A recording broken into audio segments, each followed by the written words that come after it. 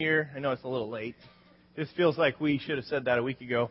But we didn't have service a week ago, so we're saying it now. So Happy New Year. And I'm really glad you're all here. And we're starting a new series today, and you'll see it's called The Movement. And if you'd like, you can follow along. We've got a listening guide, a little piece of paper in here, and got a few blanks. Fill in the blanks if you'd like. There should be a pen there in front of you on the chair. But I don't know what comes to your mind or what you feel. It might be more of an emotion. So what comes to your mind, or what do you feel when you hear the word church? You don't need to answer, but just think about, what is it that when I think of the word or hear the word church, what comes to my mind? My hunch is that to one degree or another, it's probably a pretty far cry from what was perceived when the church was introduced in the very first century. Our idea of church and their idea of church is probably two different things, because a lot of time has lapsed, a lot of things have happened in the way that church is done that have, in some ways, taken church in somewhat of a different direction. So what I want to do is look at what the church was meant to be. Because from the very beginning, there was no building, there was no instruments, there was not a band, there was not bulletins and connection cards, announcements. There wasn't even Bibles at that point when the first church began. The church began as a movement. And that's the first thing you'll see up here, is the church began as a movement, and it centered around one event, the resurrection of Jesus. And so as the church began in this move out, some amazing things happened in that early movement known as the church. And what brought this really diverse group of people together for this movement is the simple belief that Jesus was exactly who he had claimed that he was. He had talked about his life and some things that would happen, and this movement sparked around the resurrection, the fact that Jesus rose from the dead. He talked about the fact that he would do that, and he actually did that. So he was exactly who he claimed to be. And so my goal for this morning is for us to reconsider our thinking about church. I want us to rethink this idea of what we're doing when we gather together as the church. Because the church launched not as a location, but as a movement that was intended to move out into every part of the world. This was intended to push out, to reach out. In the Bible is divided up into two sections. There's the Old Testament and the New Testament. The second part is known as the New Testament, and it originally was written in the Greek. And so in the Greek New Testament, the little word translated church is a translation of this word ekklesia. You see it in your listening guide there. And so the word ekklesia, it literally means an assembly or a congregation. That's the Greek word for church, ekklesia. An assembly, a congregation, or a gathering. When Jesus launched the church, He launched it as a gathering of people centered around a mission. This was a certain... And then something terrible happened in history. It was launched as a gathering, as an assembly, as a congregation. And as time went on, people's understanding of what the church was, it shifted away from that original understanding of the church, the ekklesia being a gathering, an assembly. It became more about the location. It shifted from the movement into the location. And so it became more about the organization and about hierarchy. Something emerged that was so foreign that the first group of believers, after within a few hundred years, they would have had a really hard time recognizing, what is this thing that's happening? Because that's not what was birthed in the very first century. Over time, people began to lose sight of what the church was and what the word ekklesia was all about. They lost sight of it. Within just 300 years, the church had lost sight of its purpose. And one of those reasons is because the word ekklesia was redefined to a different word. And so it was translated to, when they began to translate the Bibles, the word that they used for church became this word, Kirche. It's a German word. I'm not saying that right because I don't speak German. I'm not going to try either. But this is where we get our English word church. You can see the English word church in that German. So it's derived from that. But in 300 AD, this word Kirche, or whatever, in a very broad sense, it meant the Lord's house. That's what that word meant. The Lord's house. And so that might not seem like a big deal to you, but the problem is there's really no relationship at all between the idea of ekklesia and this word. however you say it. Kirch, we'll just call it. There's not a relationship between the idea of a missional congregation, an assembly, a gathering, and then the building, the location where the actual congregation meets.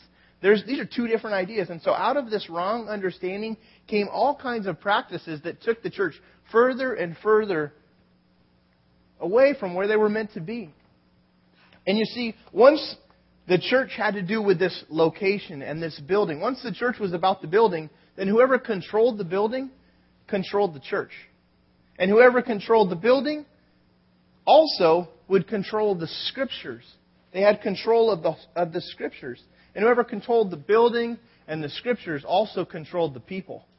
And when you walk into the Middle Ages, you find out that when they controlled the building, the people, the Scriptures, they often controlled the government as well. And so there was all of a sudden, this movement that was intended to spread the reality of the resurrection of Jesus. That was the movement. That was what it was about. All of a sudden, it became a very insider-focused group. A very insider-focused, ritualistic, and even in some places, immoral group of people that was a far cry from what the church was intended to be. And it is why, for these reasons, it's why some people, even today, have turned their back on the church because of some of the horrific things that have come through church history.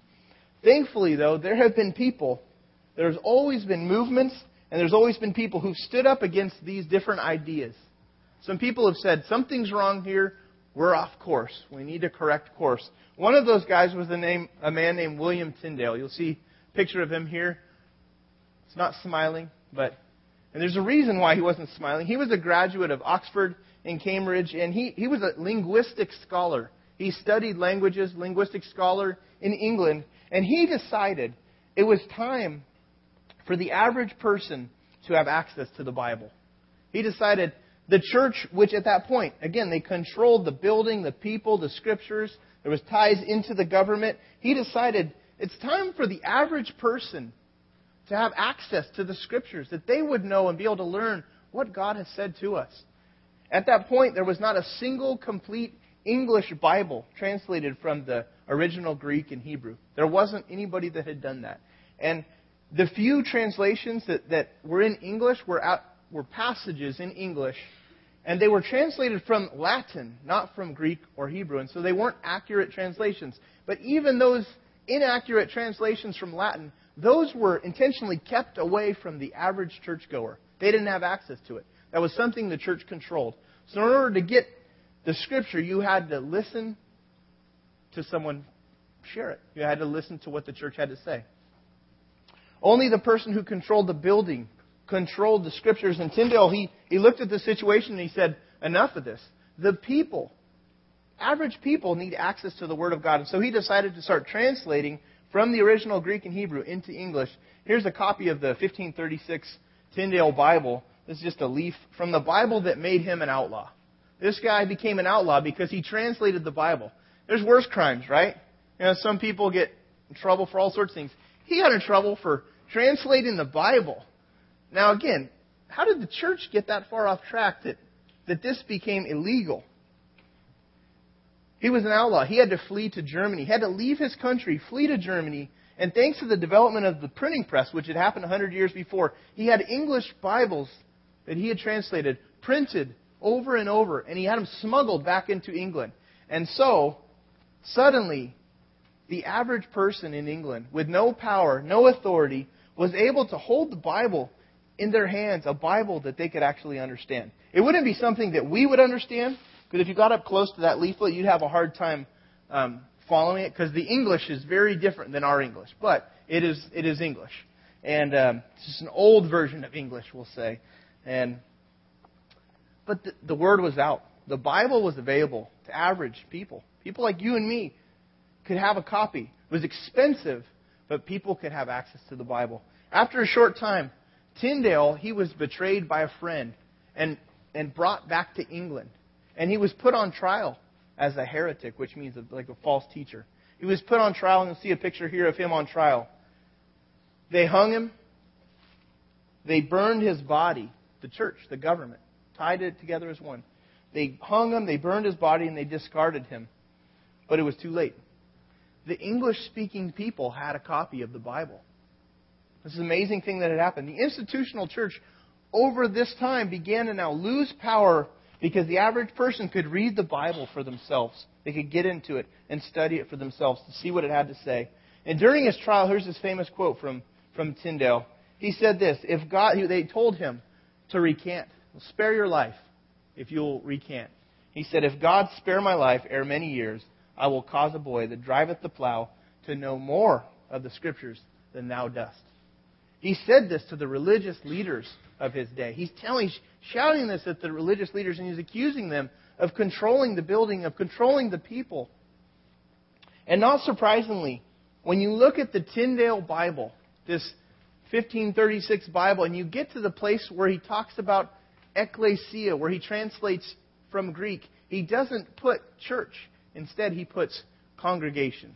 He takes it back to what the word actually meant, because the church was launched as a movement.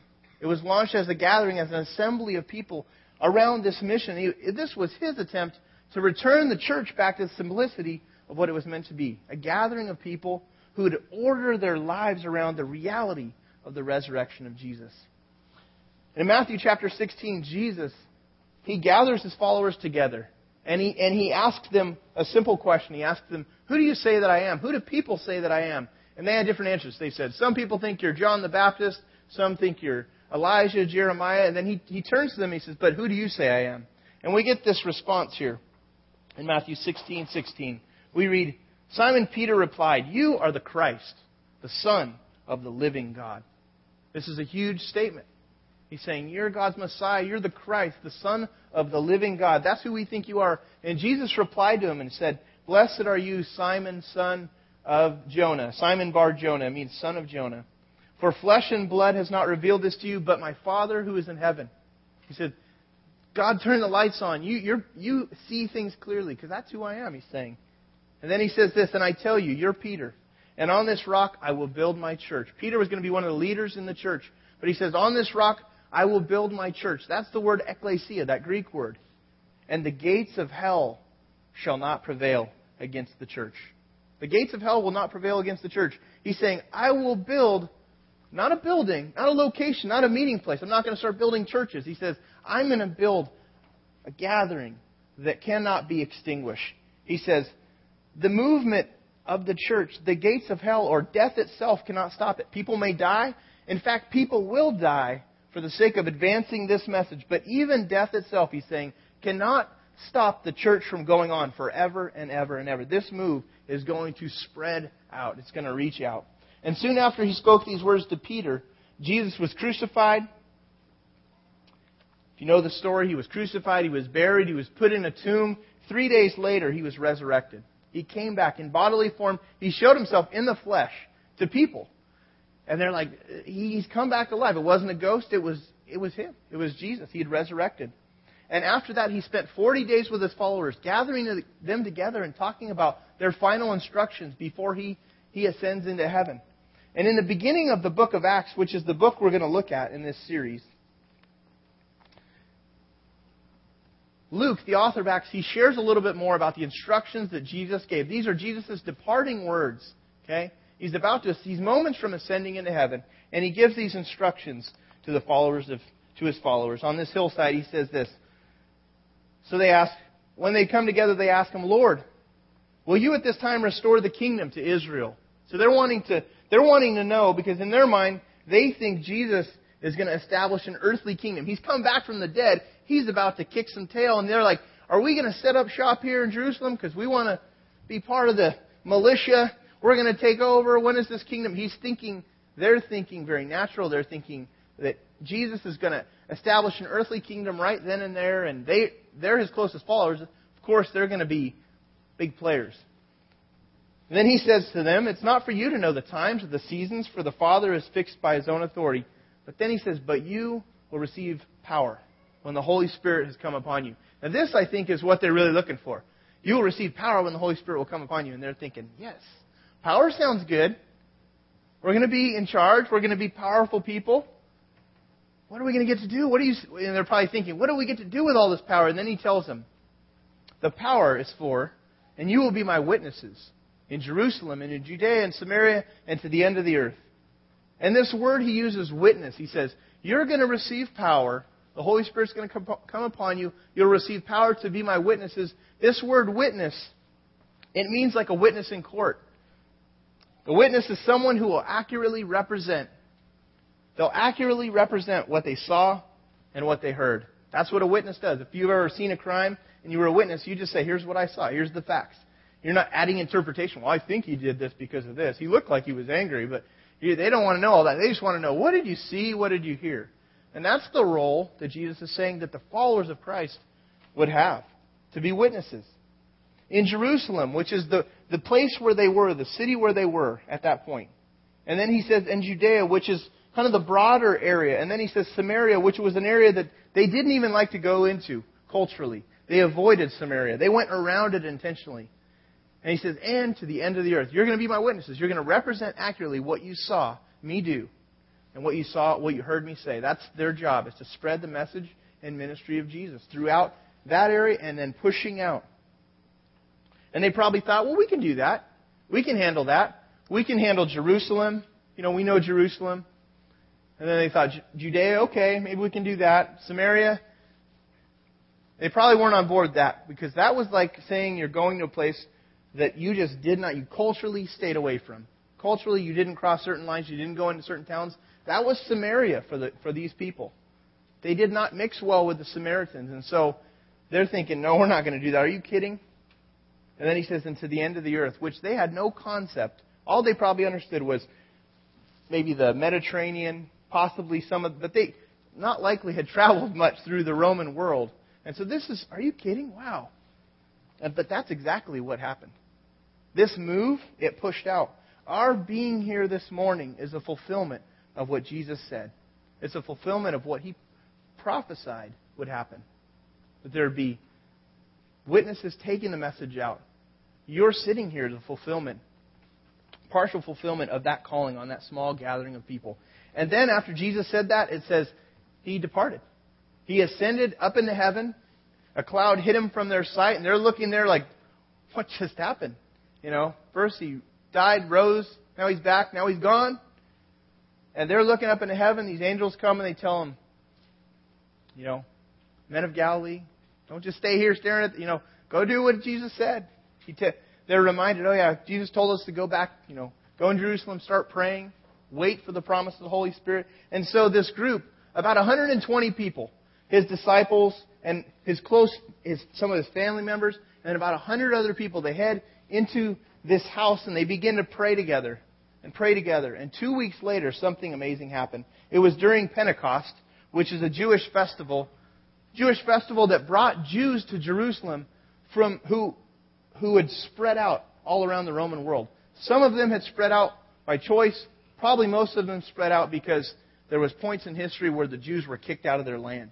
They were sent and exiled to different regions. So they were coming back to celebrate this holy day and this season, to celebrate this feast together. And while the 120 were meeting together and praying on the day of Pentecost, the Holy Spirit shows up just like Jesus told them.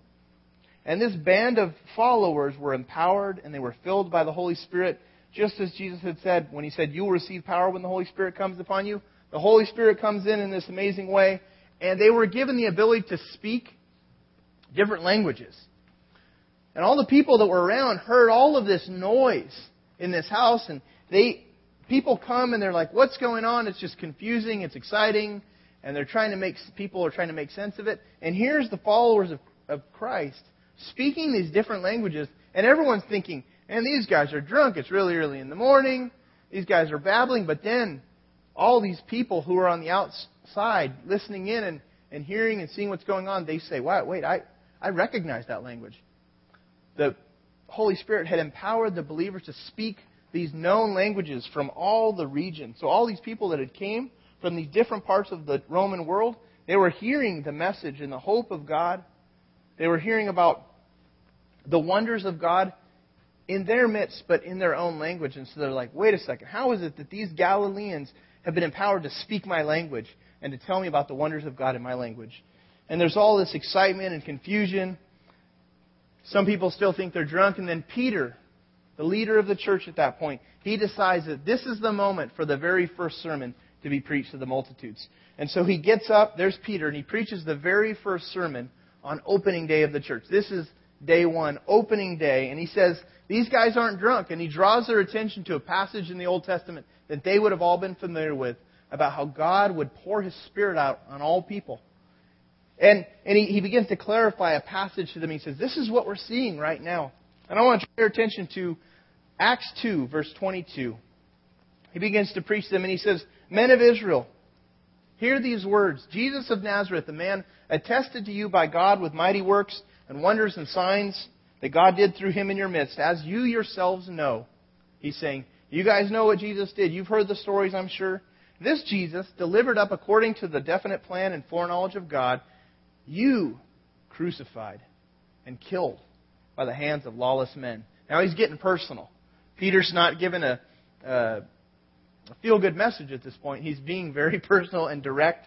Don't forget, this event Peter's recalling is just less than 2 months after the crucifixion. So this is recent history. Many of these people, particularly those who lived in and around Jerusalem and Galilee, had they'd seen Jesus heal someone. Maybe they knew someone close to them that had interacted with Jesus, had heard Jesus speak or heal someone. At the very least, there was recognition of Jesus. Then, verse 24, Peter continues, God raised Him up, loosing the pangs of death. That just means freeing Him from the agony of death. Death wasn't going to be the end for Jesus because it was not possible for Him to be held by it. Death couldn't hold Him down. Peter's preaching just the gospel. He's preaching what happened in Jesus' life. And then later on in verse 32, he says, this Jesus God raised up, meaning God raised Jesus back to life, real life. And of that, we are all witnesses. He's claiming, we saw this with our own eyes. He's doing what Jesus told them to do. Be my witnesses. They're obeying what Jesus told them to do.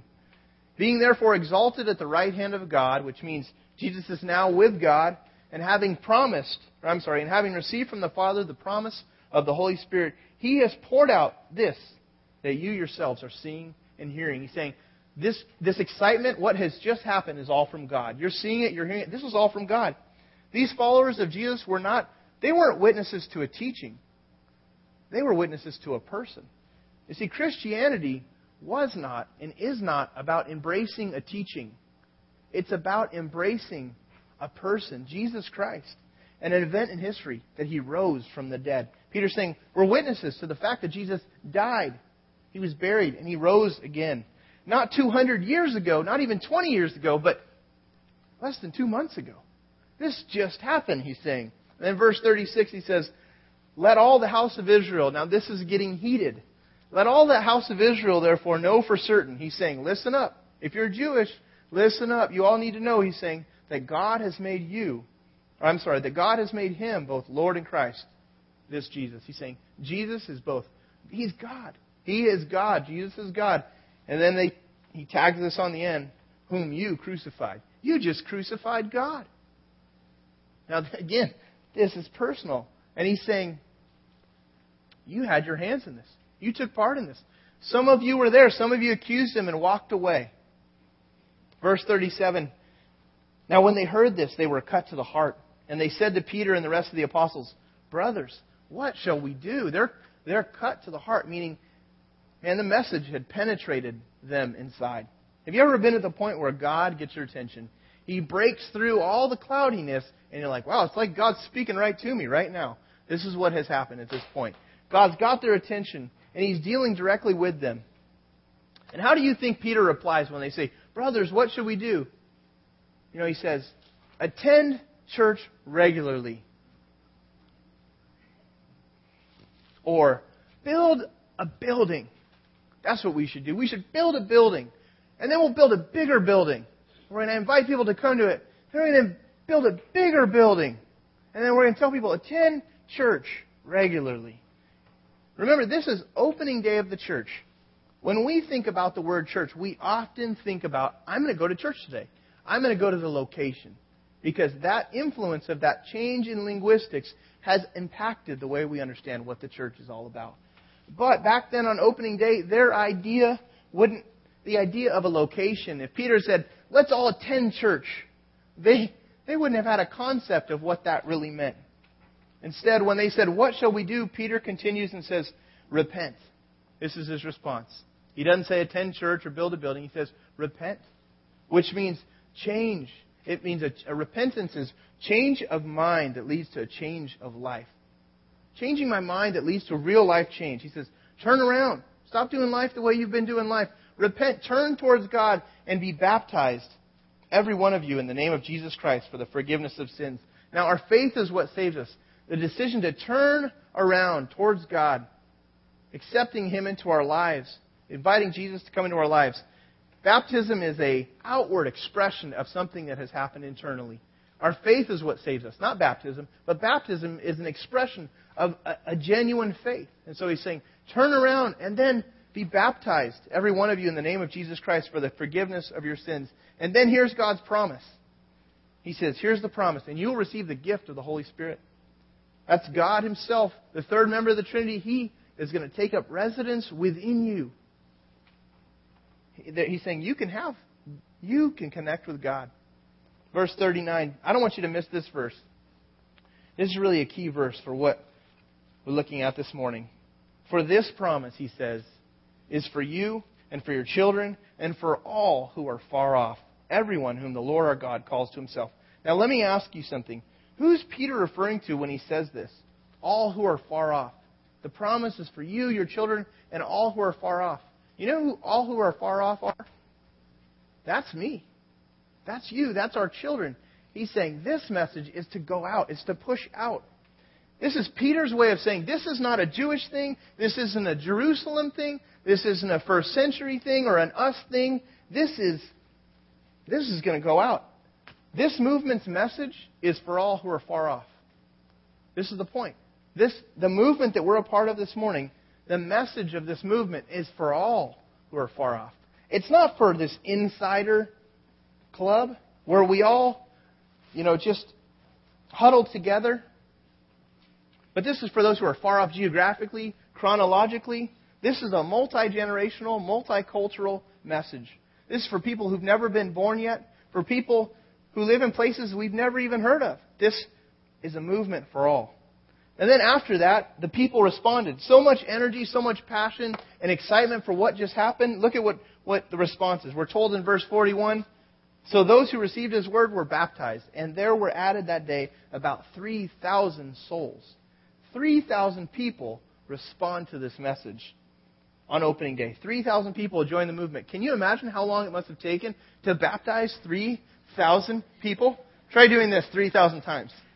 I mean, they probably I'm going to baptize you. Now you're going to help me baptize. Now you baptize someone. Now you baptize. And I mean, I'm sure if they thought about it, they probably figured out a way to pull it off. But man, this was like first century workout.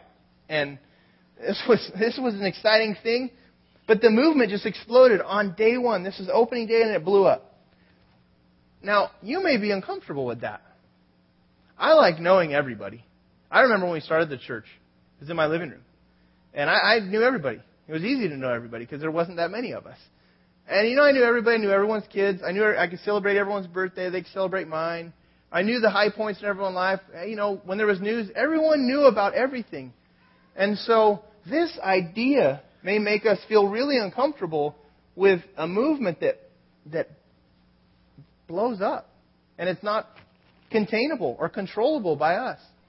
Because from the very beginning, the church was a growing movement that intentionally reached out. Why is that? Why did it? It's not because Jesus is trying to create and build mega churches. Jesus is not trying to do that. But it's because the movement is not an insider thing. It's not about just forming this little tight band of people that nobody else can break into. As soon as we turn and we think like that, then it gets killed. We put out the possibility of being a part of what God is trying to do. As soon as we hunker down and focus just on us and making it an insider thing, it keeps reaching out. How would you respond to a move of God like that in our midst? Thousands of people saying, we believe Jesus is the Son of God. We believe this message and we repent of our sins. We want to be included in this gathering. We want to be a part of this movement. From the very beginning, that's how the church was. It started as this big missional kingdom community committed to bearing the message of Jesus. Do you know what connects Christians or followers of Christ all over the world? It's not that we sing the same songs or worship the same way or speak the same language. We don't. We don't do those things. The one thing we have in common with all people throughout history who follow Christ is that we believe that Jesus is the Christ, the Son of God. And His death paid for my sins, for your sins. And His resurrection gives us the power and the hope for new life. If you want a new life, that's what this is all about. If you want to start over, a fresh start, it's found in Him. That's what unites the church, the mission. You see, it was never about a location. The church was never about a location. It's always been about this movement. And the movement just keeps moving out. Really quickly,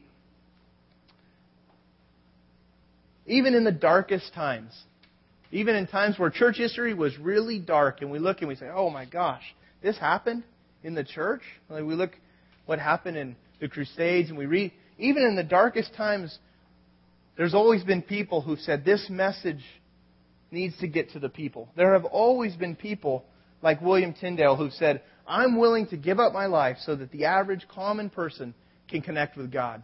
So they don't have to jump through the hurdles, so they can just connect with God. That's why, and this is in us. This is in our DNA. This is why when someone comes to know Christ, man, we get excited. That's why when someone gets baptized, we cheer and we clap because we're seeing God at work in people's lives, and we get to be part of it. When common people like you and I say, wow, I want to be part of that movement, man, it fires us up. I don't know what your idea of church was when you arrived here this morning. You may not be a church person, but I hope that as a result of this morning, your idea, your picture of church might have somewhat been enlarged because God wants us to get a hold of what He's trying to do through the church. Did you know that more people have come to know Jesus Christ since World War II than have come to Christ, all people that have come to Christ throughout all centuries of Christianity combined? That means a lot of people are becoming Christians. There's just the movement is actually growing more and more. What Jesus said would happen is happening right now. 3,500 new churches, new gatherings of Christ followers are sprouting up every week in Africa, Asia, and in Latin America alone. 3,500 new gatherings every week in those three regions. That's 182,000 new churches per year.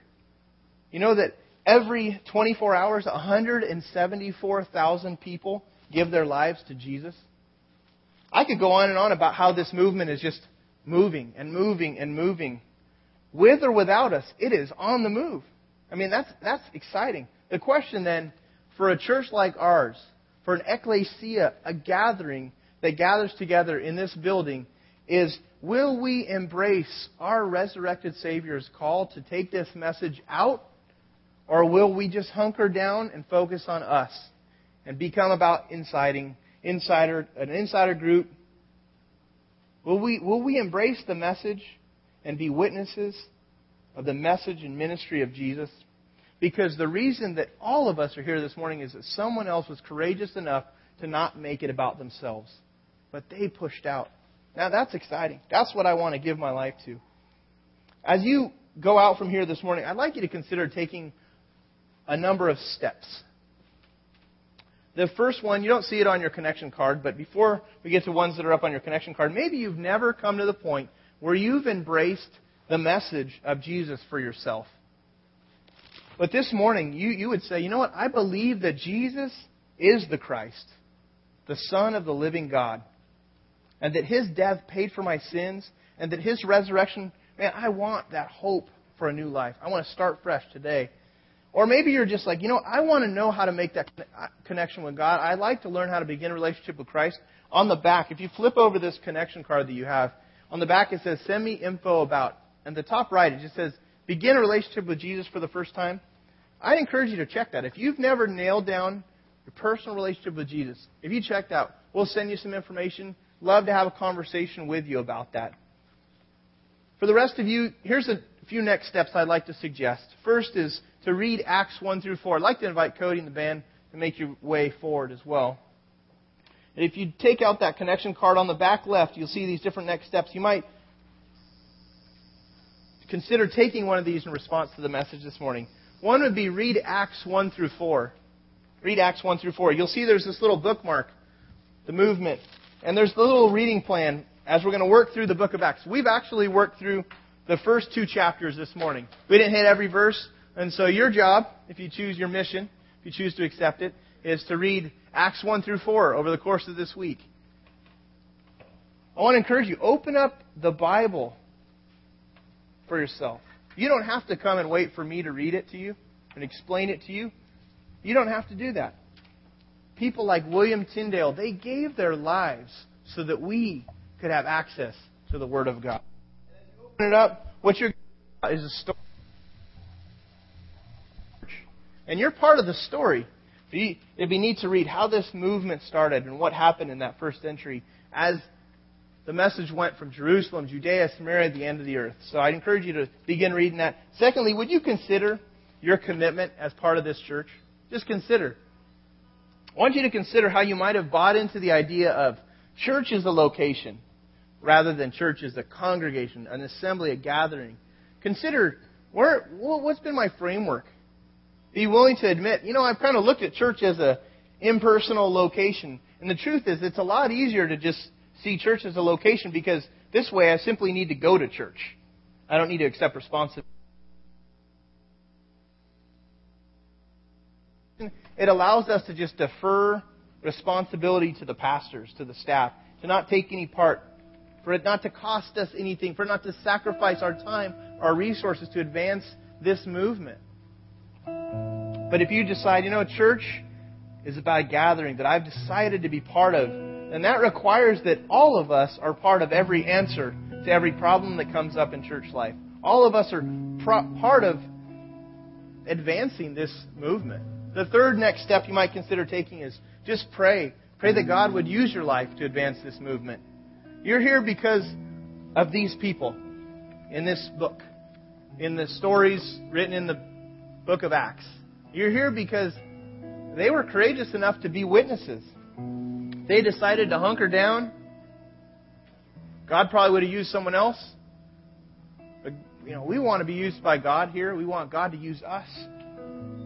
If you'll sign up and just be like, I want to be part of advancing this movement, then somewhere down the line, there will be people sitting in these chairs, maybe 5 years, 10 years down the road, maybe here, maybe at a different location if we're not here anymore.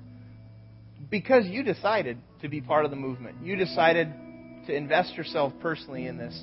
And their story will be connected to your story, just as our story is connected to the story of these people on opening day of the church. So let's go to the Lord in prayer. Father, we thank you so much for your church. Thank you for this movement that has taken place, God, that you've allowed us to be part of. We are so thrilled, God, that we have a new year ahead. And with New Year's allows us to just rethink what we're doing, what we're a part of. God, I pray that for many of us here, we would reevaluate our understanding of church, what that means, what it's supposed to mean. God, how you'd want us to be involved. Lord, we thank you for that. I pray for those that have not yet connected with you. Lord, I pray that they would today or very soon, God, connect with you, the living God, who became like one of us so that we could know you now and forever. I pray you'd move people, God, into a real relationship with you. And for those of us who know you, I pray that you'd move us into a deeper, a sweeter, a more vibrant and active relationship with you, God. And I pray, God, as we give back to you through our offering, Lord, I pray that our offering would be truly responsive, how you've captured our lives, Lord. You're worthy of everything, God. So, Lord, may our offerings be acceptable to you, God, a true reflection. And, God, we commit this day to you, this week ahead. We love you. It's in Jesus' name we pray. Amen. In just a moment, our ushers are going to come around and